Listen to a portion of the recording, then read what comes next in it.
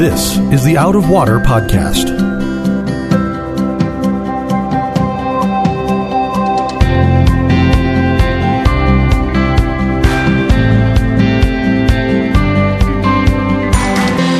Thanks for checking out our podcast.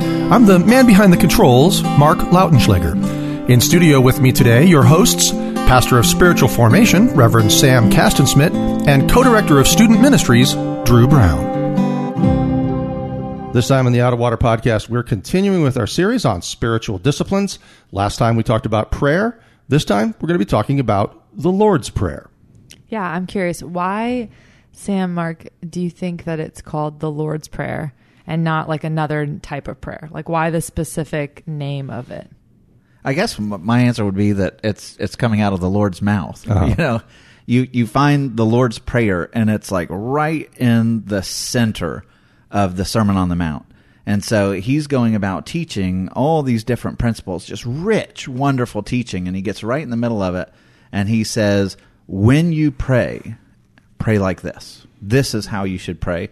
And so because the words are coming out of his mouth, it's actually our prayer, but it's the one time where the Lord says, this is how you should pray. And then he gives us kind of a formula of how we should pray. Mm-hmm. Well, and it's... and I guess that raises the question of, is the Lord's Prayer a model for prayer, or is it a part of the liturgy that we repeat? Yeah. Mm-hmm. So right before that, if you get into that, I'm just going to read this passage that precedes the Lord's Prayer, but this is starting in chapter 6 of the Gospel of Matthew. It says, and notice this, it says, when you pray.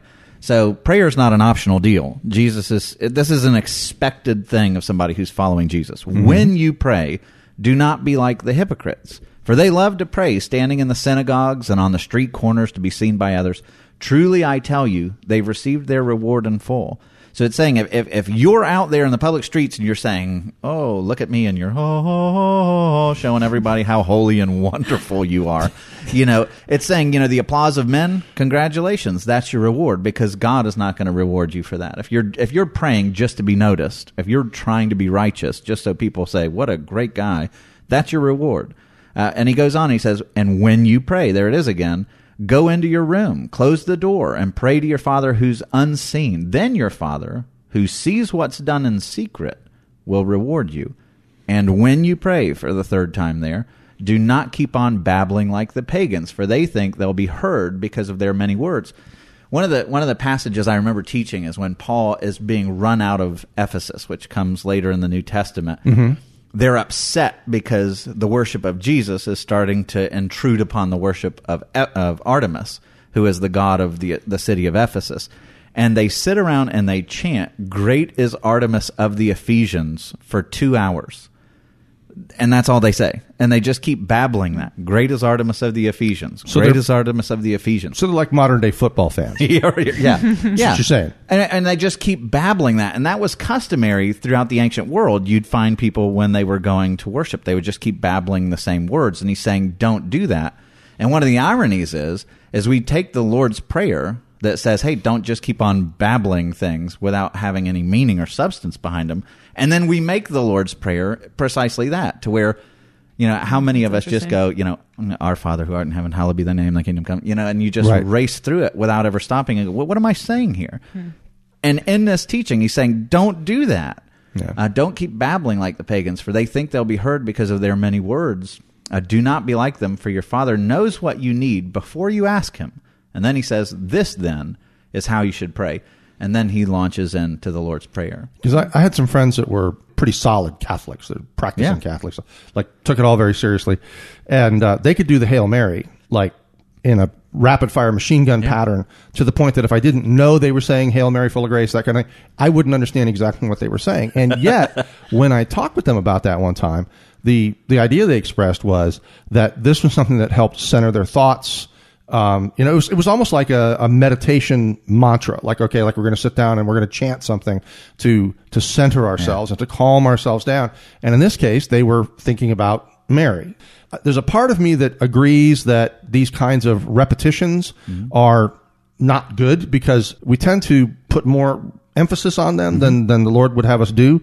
But at the same time, I also wonder whether from a standpoint of allowing us to focus our busy minds and clear away other thoughts, if there's not a value to the recitation of the Lord's Prayer as some kind of discipline.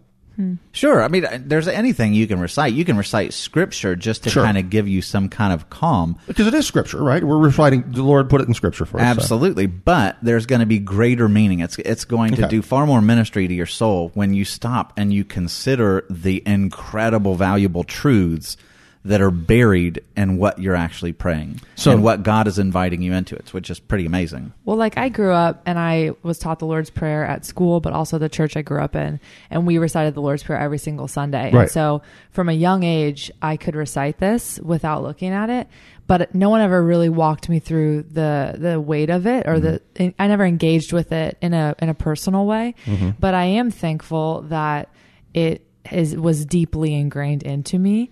And so I think if you could have that, like you're saying, Mark, of the discipline and the repetition of kind of ingraining these things upon our heart, but also couple it with, what does this mean? How do we interact with this in a deeper dive like that? It's really powerful, which I'm excited, like, as we talk about this today, well, as we go line by line, like what God is saying in the richness of it. So let's find out where you guys stand. Are you debts or trespasses? There's a Christian inside. There's a Christian insider joke there. It's like, are you debts or trespasses? Yeah, half of the churches say trespasses. If you go into a Catholic church, or I think Lutheran and Episcopalian, forgive us our trespasses. Yeah, it's we all forgive those that trespassed against us. It's like, you go into the Presbyterians and the Baptists, and they it's got debts. And so, like, there's this suspense moment as they're reciting it, where it's like, which do I say? I don't want to look dumb. Yes. You know? Well, and usually what I do is I just go silent at that part and see where they're at. See what everybody else says. Yeah. The other thing, of course, is at the very end of it, the other joke with me is always the forever and ever. Yeah. Amen. At the end of it, because Lutherans and Catholics are thine is the kingdom, power, and the glory forever and ever. Yeah. It's, in case you weren't clear on the forever. It is and ever. Right. And so my problem. I was taught and ever. Forever and ever. Right. See, so, but here. Crapshoot. So here it's. By the way, we are total nerds. Yes. It's just forever. Amen. First time here, I'm like, we start to recite the Lord's Prayer. I'm like, I got this. I mean, this is 1985, so we're going way back. Lord's Prayer, I'm a pro. I was acolyte. I had the catechism. Okay. And then we get to the end of it. It says, thine is the power, thine kingdom, forever. And then you hear this voice, and ever. And everybody's looking around, and I'm like, this guy just really wanted to drive home the point. Just exactly wanted to make the point. But so yes, there is, and there are these differences into how people memorize them or how they pick them up as a tradition. But as Drew was saying, there I think is a really great value when we go through it sort of on a phrase by phrase basis and understand really what it is that the Lord was trying to tell us how to pray here. Yeah, totally. So the way that this is actually broken down, you have this intro, Our Father, which is, good grief, there's so much richness just in that expression all by itself.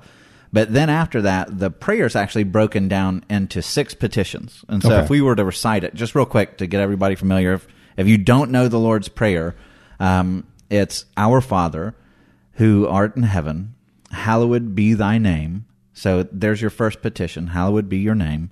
Thy kingdom come, there's petition number 2. Thy will be done, there's petition number 3, on earth as it is in heaven. Give us this day our daily bread, there's 4. And forgive us our debts or trespasses, whichever one you want to go to. Exactly. As we forgive those who've trespassed against us or who are debtors. That's number 5. And lead us not into temptation, but deliver us from evil is number 6. And hidden behind each and every one of those petitions, we don't realize this, but Jesus is inviting us to say really bold things about what we believe. Okay. That if we really understood what we pray when we pray this, we might be a little bit more hesitant to pray it as we do. Because it's basically one of the ideas of the Lord's Prayer is you're making much of God, right? You're coming to Him and saying, it all belongs to you, purpose, meaning, everything is yours, God. It's all about you, and you are so highly exalted. And when you come, it's also saying, and I rank a distant second. And all of everything that I bring to the table is just need. And it's very humbling when you pray the Lord's Prayer.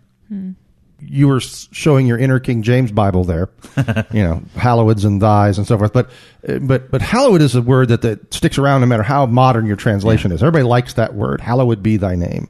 Hallowed be your name.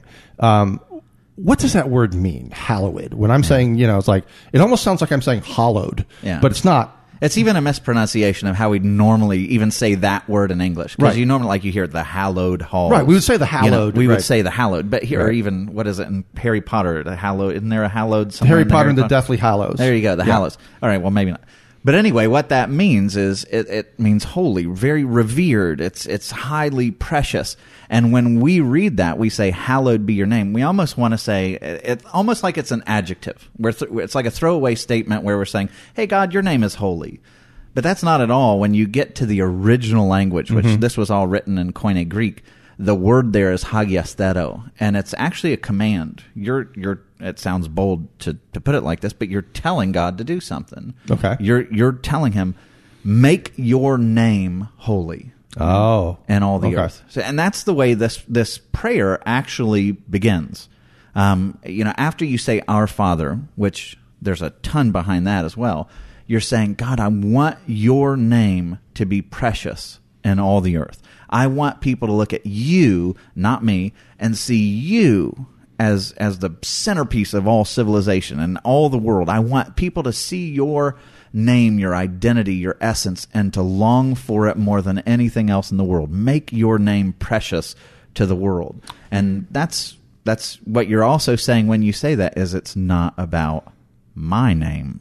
Yeah, and how powerful that, after crying out to the God who allows us to call him our Father, that then, even just reading this verse, it's convicting. That is what is supposed to be at the forefront of our heart and our prayers when we come to God, is a cry for revival, that people would see God as holy and see him for who he is. And it's powerful, but I'm just sitting here thinking, that isn't often not my first prayer. Yikes. Well, it's interesting because it's just like we talk about with the spiritual discipline. You get into the word gymnazo, the Greek word meaning that we basically train the disciplines. We train, that kind of thing. And so here, when we say, God, make your name holy, I'm going back to what you said about would you like to be holy?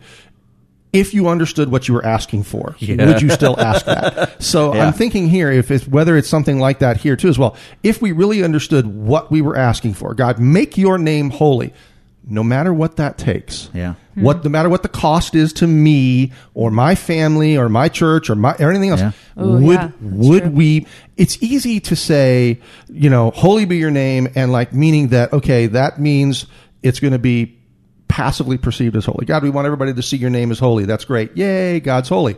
But no, this is active. You're saying we're petitioning God, make your name holy. Meaning, if it's not perceived as holy, do something so that it would be. And that's a lot bigger than just saying, God, your name be perceived as holy. Absolutely, yeah.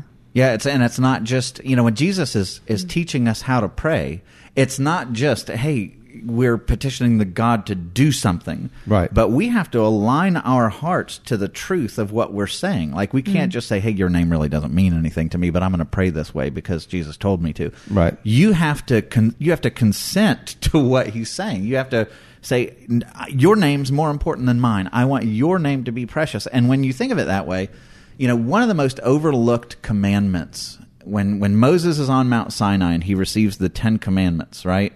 The first one, you should have no other gods before me. And the second one is, you shall make no idols that you hold above me to bow down to. And then the third one we often look at and we dismiss it. It's, you shall not take the name of the Lord in vain, right? Right. And we look at that, and we kind of reduce that to, don't say Jesus Christ when you're angry, or GD, all these other things that you can do when you're angry where you use God's name. But the way that is literally spelled out in the Hebrew, that word take, it literally means to carry or to bear. It's don't bear my name in vain.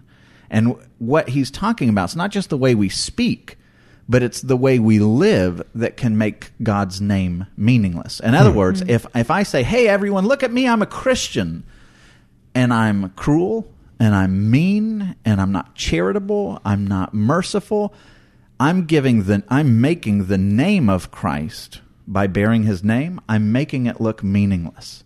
And so that, even more so than what comes out of your mouth, I think, what comes out of your heart and in your actions, you can violate the third commandment in the way you live. And in fact, one of the most famous stories of sin in the Bible comes with King David, who lived 1,000 years before Jesus, and he has this. He's this man who loves Jesus, right? Or loves God, and he's chasing after God's agenda. He becomes king. He's this wonderful man, but when he gets power and wealth, he begins to fall apart. He begins to get proud, and he takes advantage of this woman, has her husband killed. He falls into this terrible season of sin. And when God sends a prophet to confront him on all this, right? You've done these things. How could you have done this? The sin that he lays at David's feet above all those things is you've given an occasion for the enemies of God to blaspheme his name.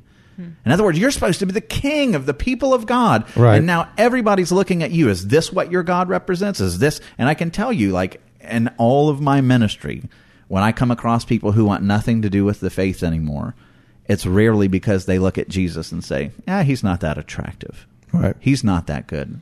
Almost always what it is somebody who claimed to be a Christian just destroyed me.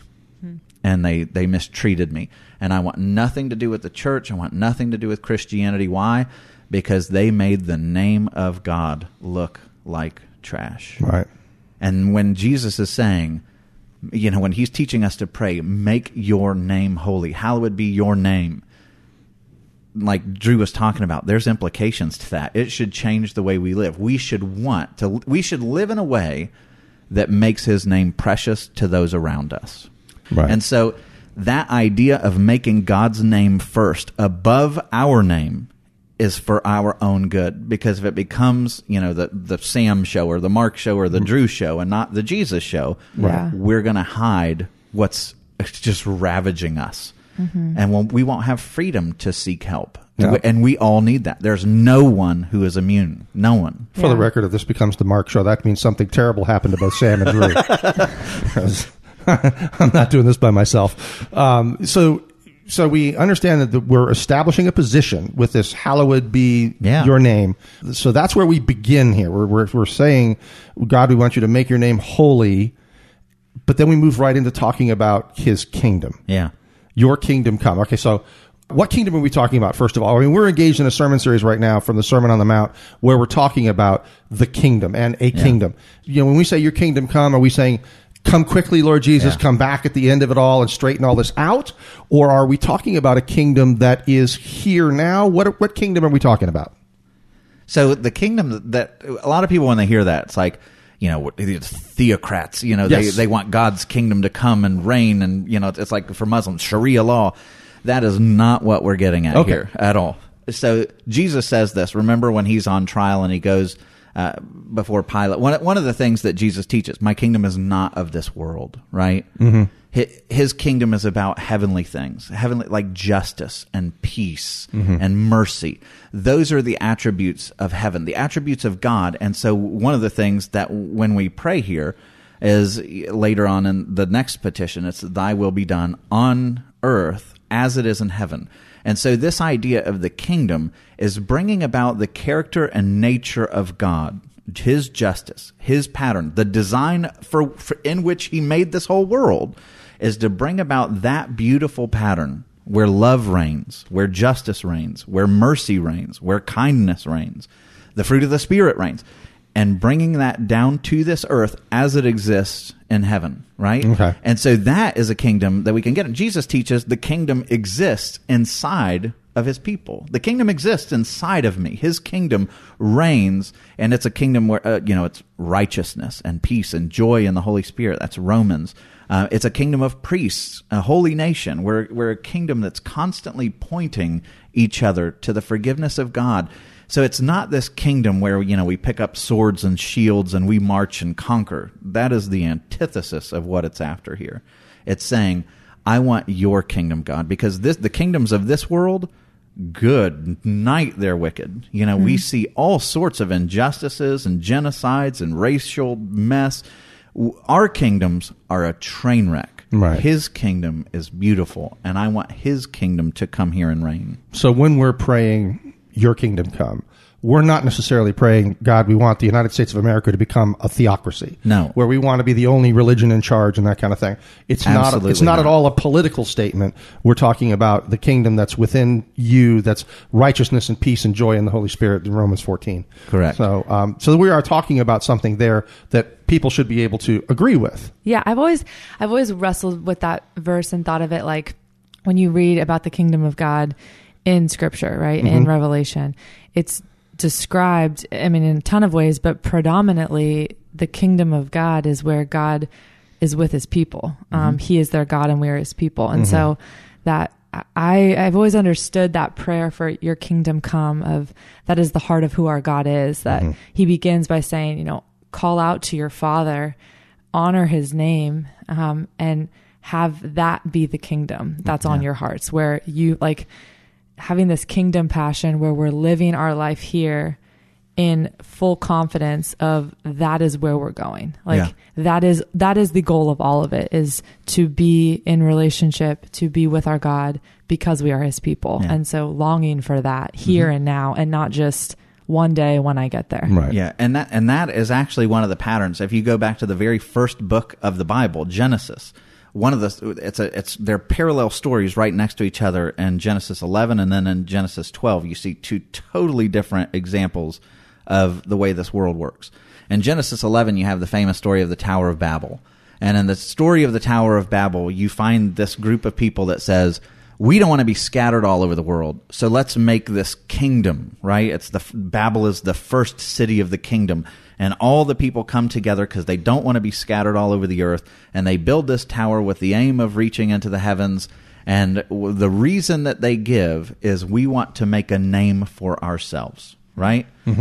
And doing that, what they've done at the beginning of creation, God tells Adam and Eve, I want you to go out to the ends of the earth, right? I want you to subdue the earth. I want you to bring it all under the beauty that I've designed. I want you to make the earth a garden. I want you to spread and do all these beautiful things all over the earth. And so here at Babel, you say, we're not doing it. We're doing it our way. We're not scattering, right? And it should be, as we said in the first petition of this prayer, you know, your name be hallowed. But in the story of the Tower of Babel, what's their reasoning? We want to make a name for ourselves. And so you get these people, and it's all about their name. Right. It's all about their kingdom, their comfort, their will. They want to do things their way. I see. So there's the kingdom of man. That's the way we live. That's our instinct. It's all about me, what I can get. It's my kingdom. It's my name. It's my whatever. And then you come across the very next chapter. You run into this guy named Abraham. That all the major religions of the world lift up Abraham, right? And what defines him? God comes to him, calls him out of his wealth, and says, hey, I want you to leave everything you have, all your purposes, all your will, your kingdom, your everything, right? I want you to pick up and I want you to go where I'm going to show you. And the Bible says that Abraham begins to call on the name of the Lord.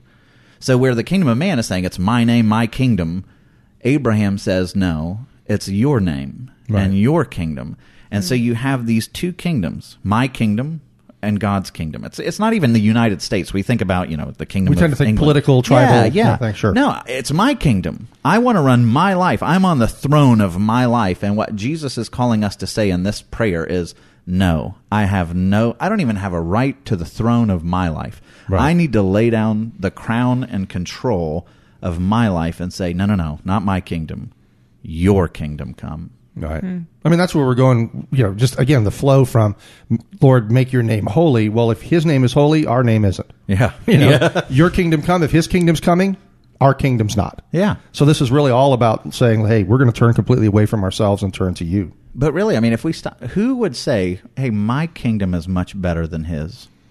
I should push my kingdom. My kingdom's going to be way better than his kingdom. You're like, every time I try to push my kingdom, my life turns into a total train wreck. I don't think there's anybody who believes that God exists and believes that God has a kingdom who would say that their kingdom is better. I think more likely it is. They might not say that, but they'll live like it. Yeah, I would say, I think more likely is it creeps in because we tend to get caught up in the immediate. Yeah. You know, the tyranny of the immediate. It's like, okay, I have to do this today, and you lose sight of why you're doing it and what the bigger picture is. Everything that you live for outside of God, sure, a paycheck, a house, cars, wealth, retirement, all of it is going to be stripped away from you at the grave. Every bit of it, and you know it. Like everybody knows that. You're going through this life trying to hold on to things that are, Ecclesiastes says are like smoke, or vapor. You can't hold on to any of it. Right. And so everything that we do for our own kingdoms, and I'm totally with you. I do this all the time. I live for my own kingdom. But in his kingdom, we have victory over the grave. Our relationships don't end. Everything that we invest in this life then goes on. His kingdom is just so much richer, but we live as though this is all there is. We're really stupid creatures. But it also is so beautiful. I know we're going to get to it, but that the whole prayer begins with this petition of hallowed be your name, then into thy kingdom come, thy will be done. Because I just find myself sitting here thinking, like, Drew, do you find the name of God precious? And do you honor God and glorify God as holy and set apart? Or I think in my life, like when I'm living for Drew and for myself and for what I want and all the plans that I have, it's because I have subtly and sometimes consciously made my name more precious. And so I think it just begins by, before like having to even get into the nitty gritty of all the ways that we mess this up, which he's going to get to at the bottom of the prayer.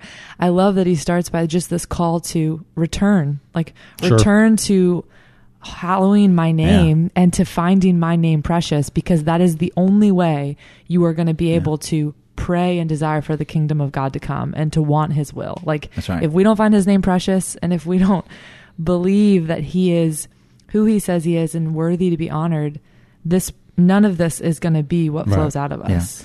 But the good news, and this is one of the things when you come into this, you begin the prayer with two words that you have to hold on to when you pray the rest of it, and that's our Father. Our Father, right? We're not lifting up his kingdom so that he'll love us, right? No, he's our Father at the beginning of the prayer. Yeah, we're going to fail. We're secure in that. We're going to mess up.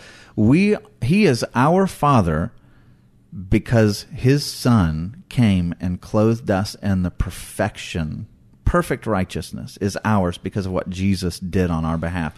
And now we are adopted sons of the King.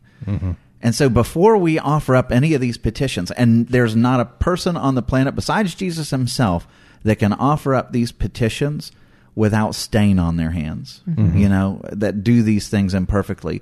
But you have to offer them up remembering he's my Father, and I'm secure in that love. And so, but this really is my desire. As much as I mess it up and as much as I don't do this the way I ought, Abba, my Father, my Dad, I want you to be honored. I love you, even if I might not do this perfectly, and rest in the fact that, we have the love of a Father that clothes all of this with grace. Well, and then there's freedom in that. Like Romans 8:1, there's no condemnation for those who are in Christ Jesus. And I think, like you're saying, remembering who we are, remembering Christ, remembering that through Christ, we are able to pray these bold prayers because God is our Father.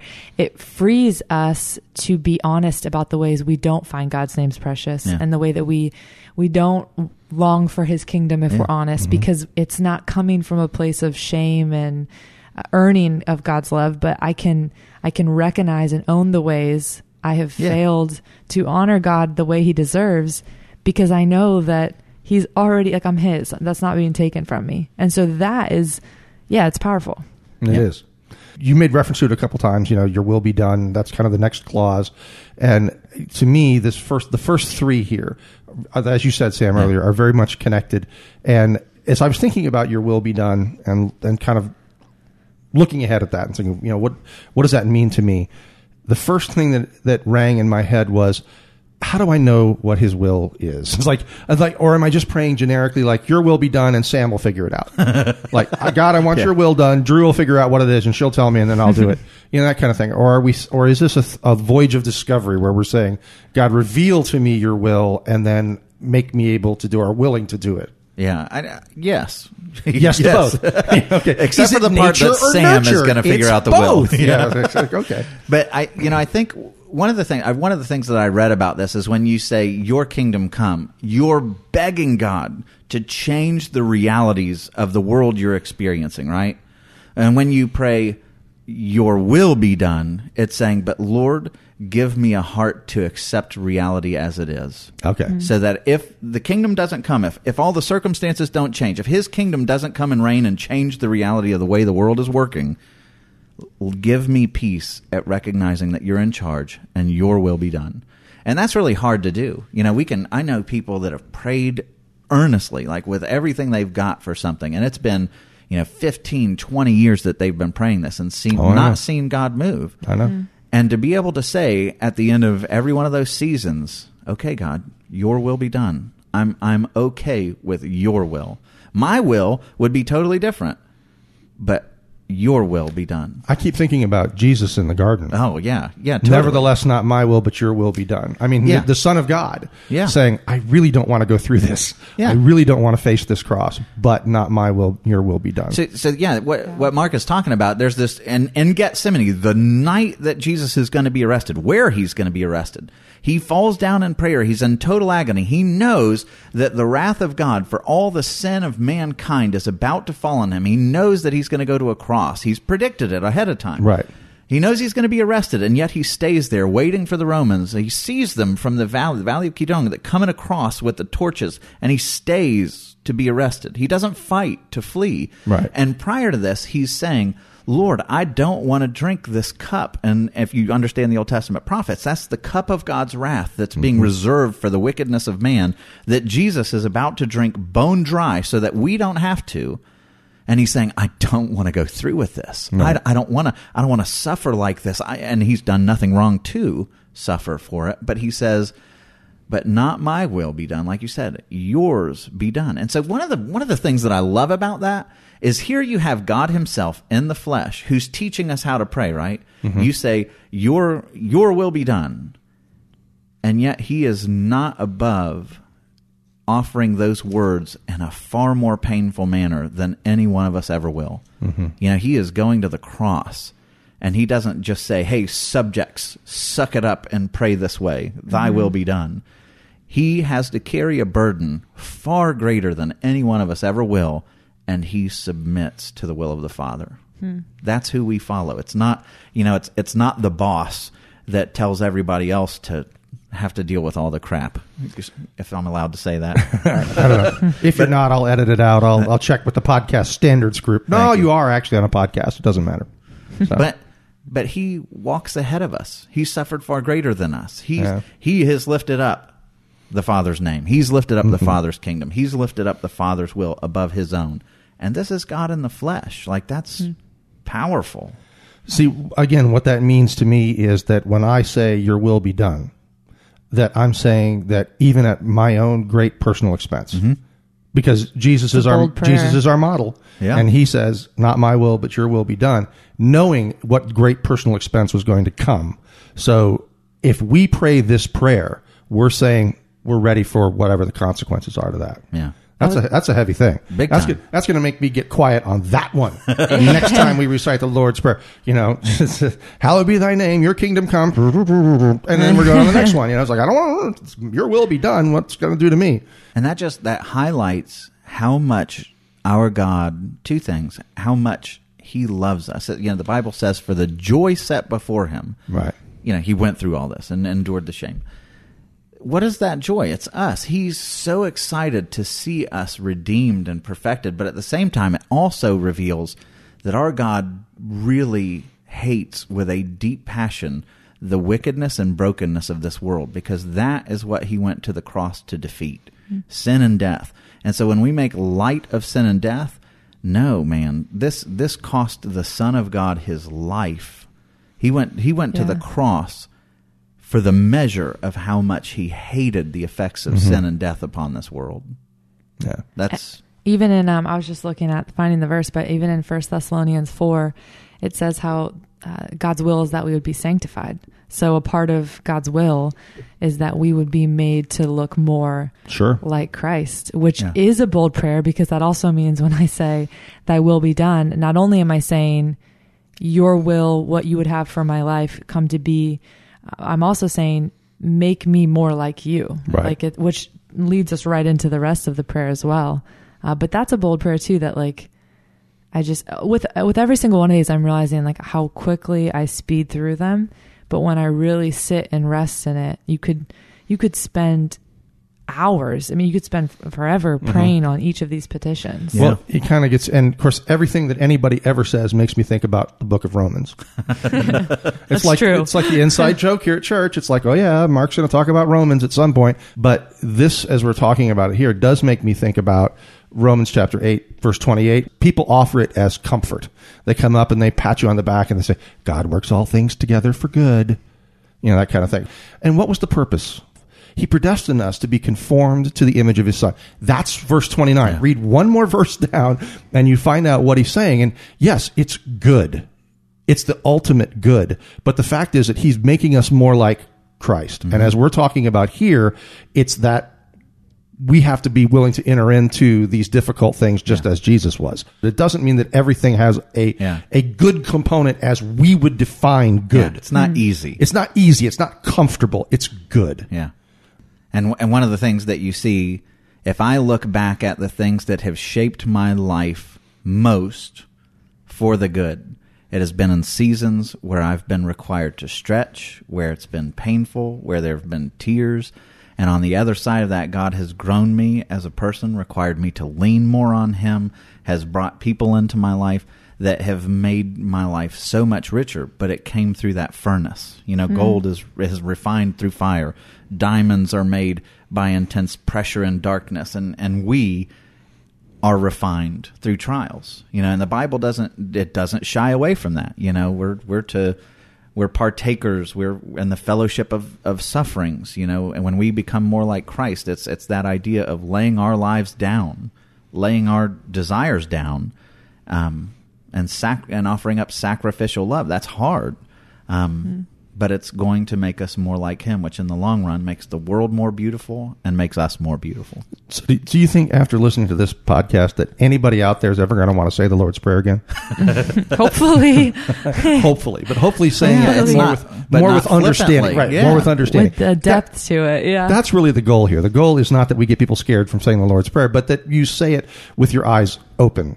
So that you understand what you're saying. Because it adds to it. You're right. It adds to it, and it makes it so powerful to be able to sit in these things and say, Jesus doesn't just want you to pray this and feel like it's a 10-second thing that you go through and you go on your way, but there is a transformative piece that comes in really wrestling through this prayer that like is, I think, my hope in talking about this, and at least what's happening for me as I hear this conversation, is not only is this what Jesus gave us, but it's like an invitation of, I've been missing out on the richness of what Jesus provided for me when I simply just like glaze by it. Or when I, to be honest, like when I don't consider the Lord's Prayer nearly enough and I just arrow prayer things that come to my mind, which typically are more about me. I mean, unfortunately. One of the ways that helps me when I read through this is to put it in my own words. To say, you know, rather than Our Father, hallowed be thy name, you know, to say, God, I want you to be precious to other people. Help me to participate and live in a way that makes your name look precious. And stopping at each of these petitions and expanding on it. Like, what does this mean to me? And it really does. It changes the way that you pray. And so those first three petitions that we just went through, those are all very, very God-focused. God's name, not ours. God's kingdom. Yeah. Which is so telling of how to pray. Yeah, and that's how you start. In other words, what's most important? When we pray, we think, okay, God, fix this. You know, that's how we start usually. It is true. I'm going through this, and this, And what he's saying is, no, I want you to come and be with me. Like, commune with me. Come into relationship with me. Reflect on my goodness and how I've cared for you and how I'm your father and all of those things before you get to saying, hey, I need this stuff. And that it will prepare your heart and put you in a good spot. But also resign yourself that ultimately it's about what God wants, not what I want, before you start giving him your wish list, you know? Right. And it does change your heart. Prayer changes our heart. But so the first three are very God-focused. The next three, the last three, are very us-focused. Okay. But they're us-focused in a way that says we are in great need. And so there's this idea that you're really exalting God and lifting him high, right? In your mind and in your heart. And then the last three petitions, we're recognizing just how low, and when I say low, I mean in a needy way. Like utterly dependent. Like a child coming to his father, right? I need you. I'm dependent upon you. And that's a good thing, not in a humiliating way, but in a I understand who I am in the scheme of the universe reality. I really need you because I'm weak and I'm broken and I come with a mess and I need my Father right now. Right. And even the way that the prayer starts, you'll notice this. It's our Father. And what you'll find in these, when we come and say the rest of these last three petitions, it's never me, my, I. It's always collective. We're praying not just for me. Right. It's for everybody. And so this prayer comes with a great deal of humility. It's about God first, lifting him up. And even when we get to our petitions, it's still about our petitions, not me. So it's give us, not give me. Okay. Give us this day our daily bread is that petition. And That's of all the things that we've talked about, this one I think is probably, we miss what this is actually praying for. And now people are really not going to want to pray this. I was just about to say, okay, tell them what we're praying for when we say for this. When Jesus offers this part of the prayer up, you give us this day our daily bread. He's actually quoting from Proverbs, and he's quoting Agur in Proverbs chapter 30, verse 8. And he says this, give me neither poverty nor riches, but give me only my daily bread. That's what Jesus is getting at. So when you say, give us this day our daily bread, what you're saying is, don't give me less than my daily bread, right? Right. Agur goes on, he says, or I'll be tempted to steal and dishonor your name. But don't give me more than my daily bread. Don't give me riches, because I'll be tempted to think that I'm so prosperous and so good and so powerful and so wonderful that I don't need you. So just give me my daily bread. Now, if you realized when you were offering up the Lord's Prayer, you're saying, this is what Jesus is, and this is what he's implying. Right. Don't give me riches. So it's I was different, yeah. I was teaching on this in one of our Wednesday night classes, and I said, do you realize that this is what you're praying? You're praying, don't give me riches. And one of the ladies in the back says, it's working. That's the first thought. Yeah, I'm doing fine on that not getting riches part. That's good. And it makes me think in Exodus of when God provided the Israelites with manna. Yeah. And so when when they were in the desert, they're hungry, and he rains down bread from heaven for them, but he didn't give them enough to where they just had excess of it all the time. Yeah. It was They enough couldn't. for that day. Right. Yeah, they couldn't store up. And he commanded them, not to store up, but to take what they needed for that day. Right. So one of the fascinating things, this might be a little bit of a rabbit trail, but in the book of Genesis, Squirrel. It doesn't take much. Okay. But in the book of Genesis, there's this pattern that develops that's really fascinating with each and every one of the patriarchs, because Genesis from chapter 12 all the way to chapter 50 is really about 4 generations of one family. And so you have Abraham, and God tells Abraham, hey, I'm going to give you this great land that I'm going to show you. And Abraham gets there, and the land is in famine, right? There's not so great a land. And Abraham thinks, what do I do? I need to fix this. And so he goes down to Egypt to get grain, and everything blows up on him down there. This is not good. You can read the story for yourself.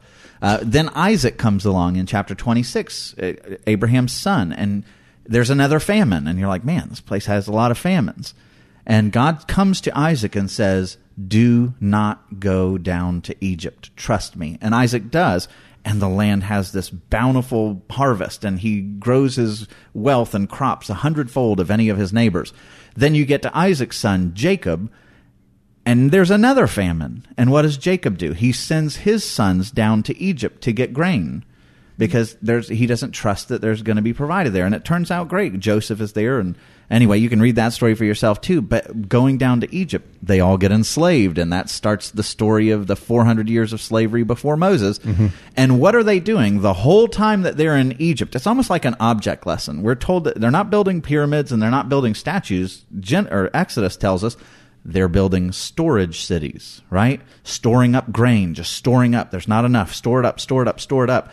And so, like, it almost reads like a detox program that when the Israelites leave Egypt and they go out in the wilderness, he gives them one day. Remember, they don't trust God in the promised land. They have to run down to Egypt continually. They're storing up grain. And in the Sermon on the Mount, what's the main message? You ask the Lord for your daily bread. And what else does Jesus say? Do not store up treasures on this earth where rust destroys, moth eats. Oh, wow. Right? Yeah. And so that's the idea. So that big object lesson of Genesis and Exodus is hit in the Sermon on the Mount. Don't store up. Don't store up. Trust God for this day. Now, what that's not teaching is don't have a retirement program and just wing it every day. But what it is saying is do not allow the pursuit of wealth to master you. Because a retirement program, technically, is just about providing daily bread. Correct. For in retirement. The future. Right, in the future. So we're not saying this is fiscal foolishness. Right. But, it is an admonition against greed, though. Sure, absolutely. I mean, that's absolutely. That's and the big an invitation to trust God. It is. That's the and that's I will tell you that's one of the most difficult things for me personally, because it's easy for me to trust God when I've got a couple days in the bank, But when I'm being told, okay, trust God this day for your daily bread, when you don't know where the bread is coming from. Yeah. And that's an interesting thing, because I'm fine with I don't want to be poor, I don't want to be rich. We're neither. We're comfortable. We're good.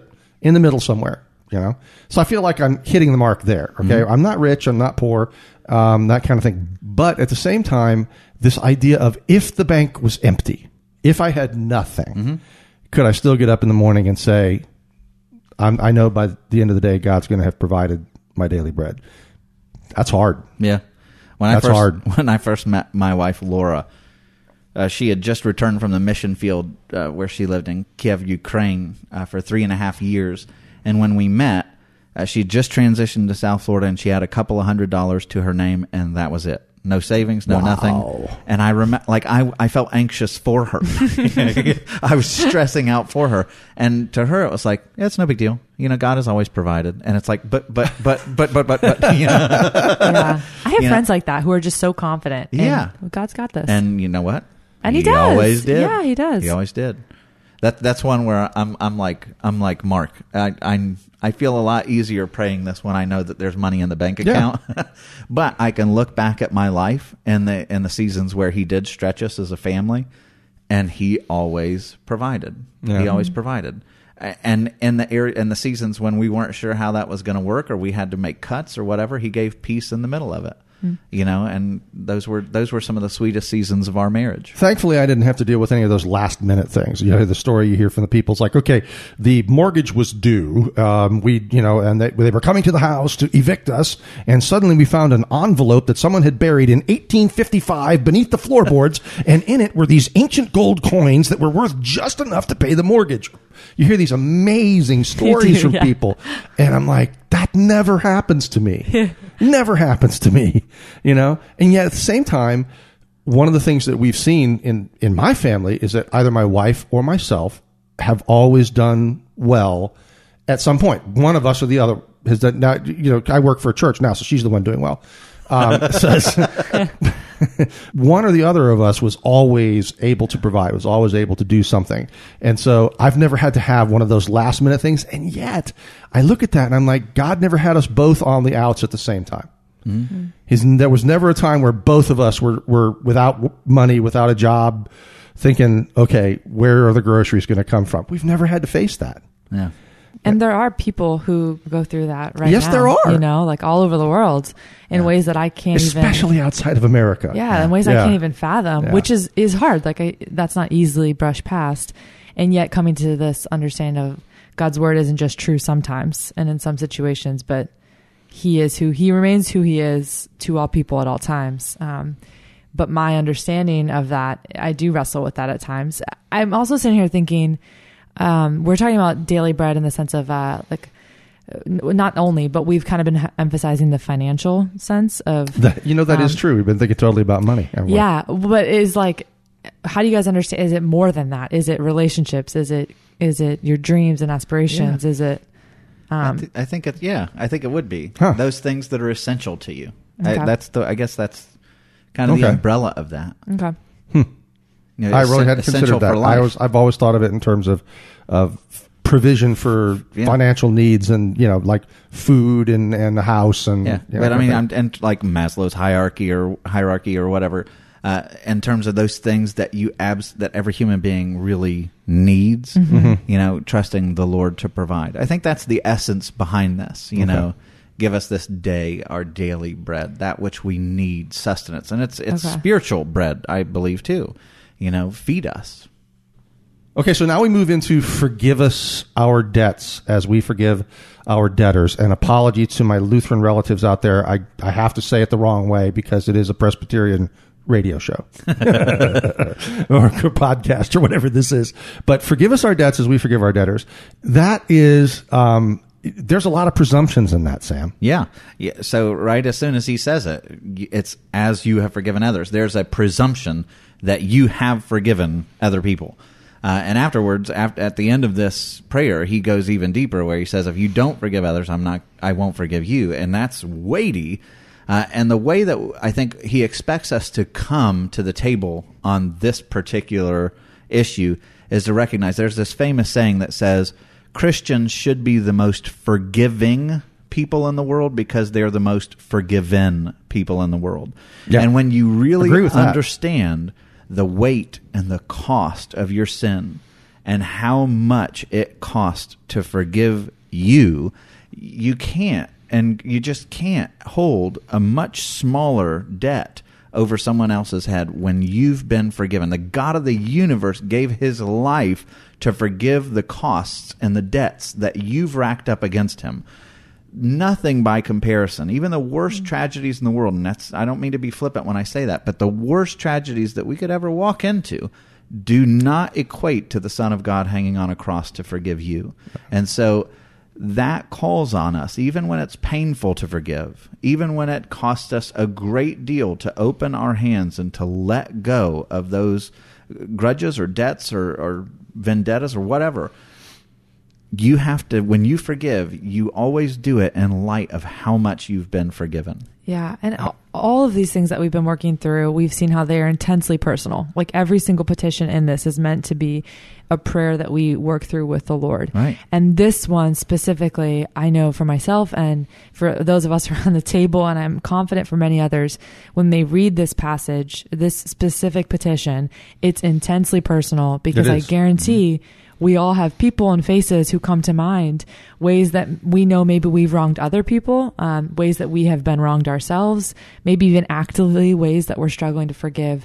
And so I think that on that note, I would say, if you're listening to this, I would encourage you to know that this is not a far off command that doesn't consider you and your heart and what you're going through. Like this is the God who knows you, loves you, knows everything about what you're going through, and has intimately stepped into that with you. And so I think you have to start there, that this is not just, hey, get over it, forgive. Because if that, it just feels cold and it feels disheartening. And one of the important distinctions when you're talking about forgiveness, because there's people that have been through unbelievable injustices. Right. Forgiveness is not ignoring justice. Yeah, not so at all. If somebody breaks into my house and does, something cruel to my children, forgiveness is not, okay, well, I don't want the authorities to press charges and I don't want you to go to jail. No, I want you to go to jail. You deserve justice for what you've done. That's not the same thing. What forgiveness is saying is, I am not going to harbor intense resentment and let your actions own my heart. I am going to release that as best I can with the Lord's help. But I do believe justice still should come. Sure. Which is also, justice is like at the heart of God too, which goes back to the beginning of this prayer. And I think with this, that was beautifully said. And it's just, there's so much to hash out in this. And we had even kind of talked about the idea of doing this conversation further and more in depth at another time. Because it could be a full episode. We could talk about forgiveness. There's just so much there. There have been times when people have done things to me that's unpleasant, and I don't like it, but I live with it. It's okay. I'm like, well, yes. But I get this sense of outrage at the idea of somebody harming someone I love and feel responsible for. I mean, look, to be honest with you, don't even hurt my cat. But if you hurt my cat, we're going to have trouble. Here, and I believe that. Yes. Yeah. But here's something think about that. One of your children, right? Yeah. It's hard to think of. It is. It actually gets your blood pressure going. Even I can't just let my mind go there because it does. It's too much. But now I want you to pause for a moment and imagine here's the God of the universe who has this infinitely powerful affection and relationship with his son, eternity past. And what caused on the cross this unbelievable, painful moment where Jesus is crying out, "Why have you forsaken me?" to his Father. Yeah. Why? Because of you, right? You have done the thing that I have done the thing that I said I couldn't forgive anyone if they ever did that to me. The level and the extreme nature of God's love is that my sin has harmed his son. It's caused him unspeakable grief and torment and loneliness and anguish. And God has looked at me and said, not only I forgive you, but I'll take the justice. Yeah. That's wild. That's stunning. And so when you realize the power of that forgiveness, the depth of God's forgiveness, I'm right there with you, man. If somebody harmed one of my little ones, they better. It's. I hope you need to hope the police are the ones that get you. Yeah, and that God starts getting to my heart before I get to you, because good Lord. But I do, and it is. And so, let's do this. Let's acknowledge that this is a really difficult, Definitely. Forgiveness by itself is a topic that we could spend an hour talking about, just forgiveness. Because I think that I know, it's like I can see, there's people that are listening to this podcast who are locked in this thing of I need to forgive and I can't find it. I can't find a way to forgive. And I think that we can do more to help honor that by talking about more. Right now. But there is very definitely a sense where God expects us to be able to forgive because we've been forgiven. And that's another one of those things. You need to pray this with your eyes open, folks. Yeah. No, it's a big prayer. None of these petitions are easy. And so it's almost when you pray this, it really requires you to check where your heart is. And this prayer, you've heard so often, Prayer might not necessarily change God. It changes you. It does. Yeah. It absolutely does. That's the most valuable thing about prayer is the fact that when I pray, something inside of me changes. Yeah. Yeah. I tell you, and I don't want to move us too quickly past the forgive us our debts, but I really want to talk about lead us not into temptation, because that final thing here, when you were talking about this in the spiritual formation class, you talked about the fact that Jesus was deliberately led into the temptation of the wilderness. Yeah, Matthew 4. That God led him there. By the Spirit. Specifically to be tempted. And so I've always, as I was growing up, right, I thought, that's just badly worded. Lead us not into temptation. What we're really saying is that God just keep us away from temptation. Mm-hmm. But what we're saying is that there's a possibility that God could bring us to temptation. When we face temptation, does God bring us to that point? So God. See, now I've put the pastor on the spot with a question like that, and he's thinking, I wish you'd have brought that up before we started recording. So one of the, you were going to say something. Allison, I think I'll let Drew stumble on this Let one. Drew answer that one. Well, I'm just thinking of God, goodness, I need to find the passage, but temptation and testing being different, because God also explicitly says in his word, he doesn't tempt anyone. Right. And he tests people. So, and he always makes a way to escape. And right. Yeah, so he's very clear that he does not tempt anyone. So temptation does not come from him, but testing does come from him. But does he take us? It's like, Jesus was. Does he test us? Matthew says that the Holy Spirit led Jesus into the wilderness where he would be tempted. Yeah. So does that ever happen to us? I guess as you're saying this, it's like, does God lead us to places where he tests us through temptation? And temptation is knowing temptation's there. Okay. But God never has anything to do with temptation because he's righteous and holy. So his hand does not give temptation. It's a difference in motive. I'm not accusing him of tempting. I'm just saying that. No. I know where you're going, because the language is like, well, wait, what does this mean? Yeah, exactly. So the idea is, this might be a bad analogy, but if right now I'm on a diet, and if I walked into, Mark, your living room, it would be the difference between you having muffins out on the table, which is a test, right? I got to walk past those. I've got to ignore them. Or you going, hey, Sam, look at these muffins. Yeah. Like, there's a difference in, God allowing effective metaphor. God allowing you to walk past the muffins and God going, hey, don't these look nice? Don't these look, that he is saying that because he knows that's what I would do to him. If he came into the house, I'd be like, Sam, he really is that way. Sam, you still doing that keto thing, bro? Hey, keto. Look at these. These are look good. At these carbs. Look at these. These are good. These are carbs that are worth it. And I'm somebody that has a past history of problems with addictions. Mm-hmm. Okay, me too. And so I worry about that sometimes. Simple rule, like I don't watch a lot of scripted, dramatic television series. My wife watches a lot of these things. Even these shows where it's like, oh yes, they throw their clothes off and clinch, and then they fade to black. I'm like, I know what happens next. Yeah, you finished the scene in my mind. Yeah, and so that's why I don't watch it. It's a place that I don't need. I don't need that. But that's my thing. So I, that's part of it. Is like I'm like, okay, well, I don't ever want to think about the fact that God might put me somewhere where do I look and how do I get out of here? I don't want that kind of thing. So. Anyway, that's what I'm thinking about. In terms of lead us not in temptation, as an addict, that's something you think about. Mm-hmm. Yeah, so God is not trying to lure you toward sin. Good, thank you.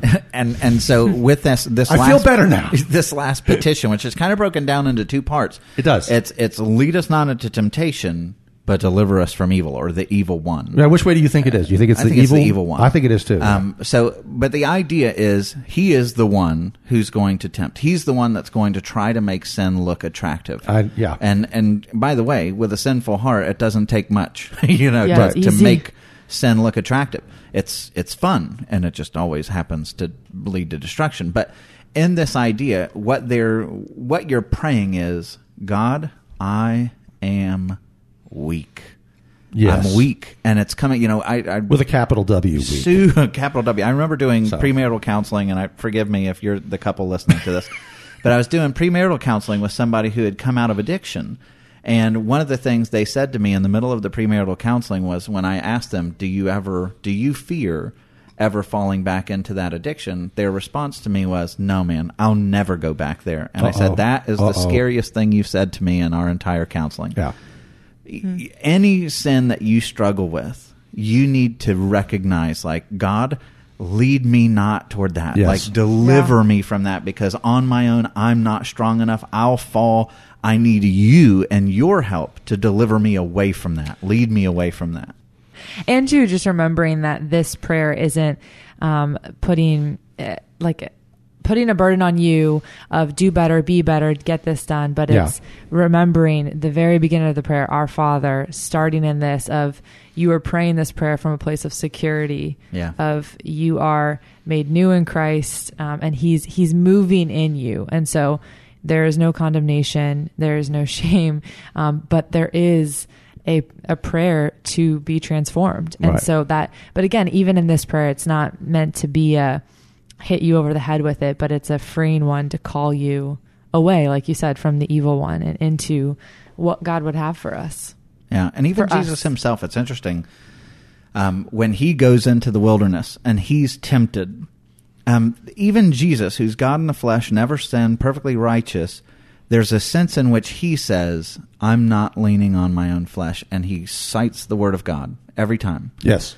So the devil comes to him with 3 temptations, and it's almost like Jesus is saying, he's giving us this wisdom that I can't lean on myself here. I'm going to throw myself to the word of God, and I'm going to let that be my reality, my rock, my truth, to buttress me against whatever temptation may be coming. Right. That's an interesting thing. I don't remember if we talked about it or not in the overview. Maybe we did. But again, talking to some people that have problems with addictions, the one thing we talk about, the spiritual disciplines and the value of the spiritual disciplines. One of the things I never hear when you talk to somebody, it's like, man, I can't get loose from this. I'm like, well, tell me about it.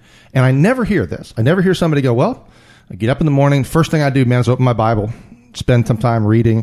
And then I'm on my knees and praying for a half hour and just really begging God for mercy and everything else. And he says, and then I get up and I go right out and start shooting up or snorting or whatever. Yeah, you never hear that. Happen. You never hear that. Yeah. And so one of the first things that you talk to somebody about is, as a habit, is to develop these spiritual disciplines. You mentioned Romans 8:1, okay? That's very good. There's no condemnation, those found in Christ Jesus. But then you go down to Romans 8:5, and what he says is that those that have their minds set on the things of the flesh, who live according to the flesh have their minds set on the things of the flesh. Those that live according to the Spirit have their minds set on the things of the Spirit. So there's this... And that idea of flesh is just your sinful, selfish instincts. But it's this idea of the live according to, that's making reference to what we're talking about here as spiritual disciplines. Mm-hmm. Those who walk in this thing, those who develop these disciplines and habits. And then what that does is it sets your mind, it locks your mind onto the things of the Spirit in which there is life and peace. So part of it, one of the first things you tell somebody that's struggling with an addiction is, let's talk about developing a healthy habit and practice and sticking to that. Because I never hear somebody go, I'm keeping up with all my healthy practices, but then as soon as I'm done, man, I'm off. I'm like, no, you're not. And that's... No, you're not. One of the things that you find in Scripture so much is you have to be filled with Christ in order to do so much. So like the Bible says, we love because he first loved. And this prayer, you find, we forgive because we're forgiven, right? Here, you're going to go out into the world and live righteously because you've been given righteousness. You're not dutifully trying to earn God's favor in all of this. But as you draw near to him, all those other things become, you don't want anything. John Bunyan, you don't want those things. John Bunyan, who wrote Pilgrim's Progress, has this great quote where he says, prayer will make a man cease from sin, or sin will entice a man to cease from prayer. But like you said, you're never going to find someone who's just really in prayer and really seeking the Lord and, diving into the Scriptures and falling in love with the Word, who's then going out and shooting up or doing whatever. You don't find those in tandem.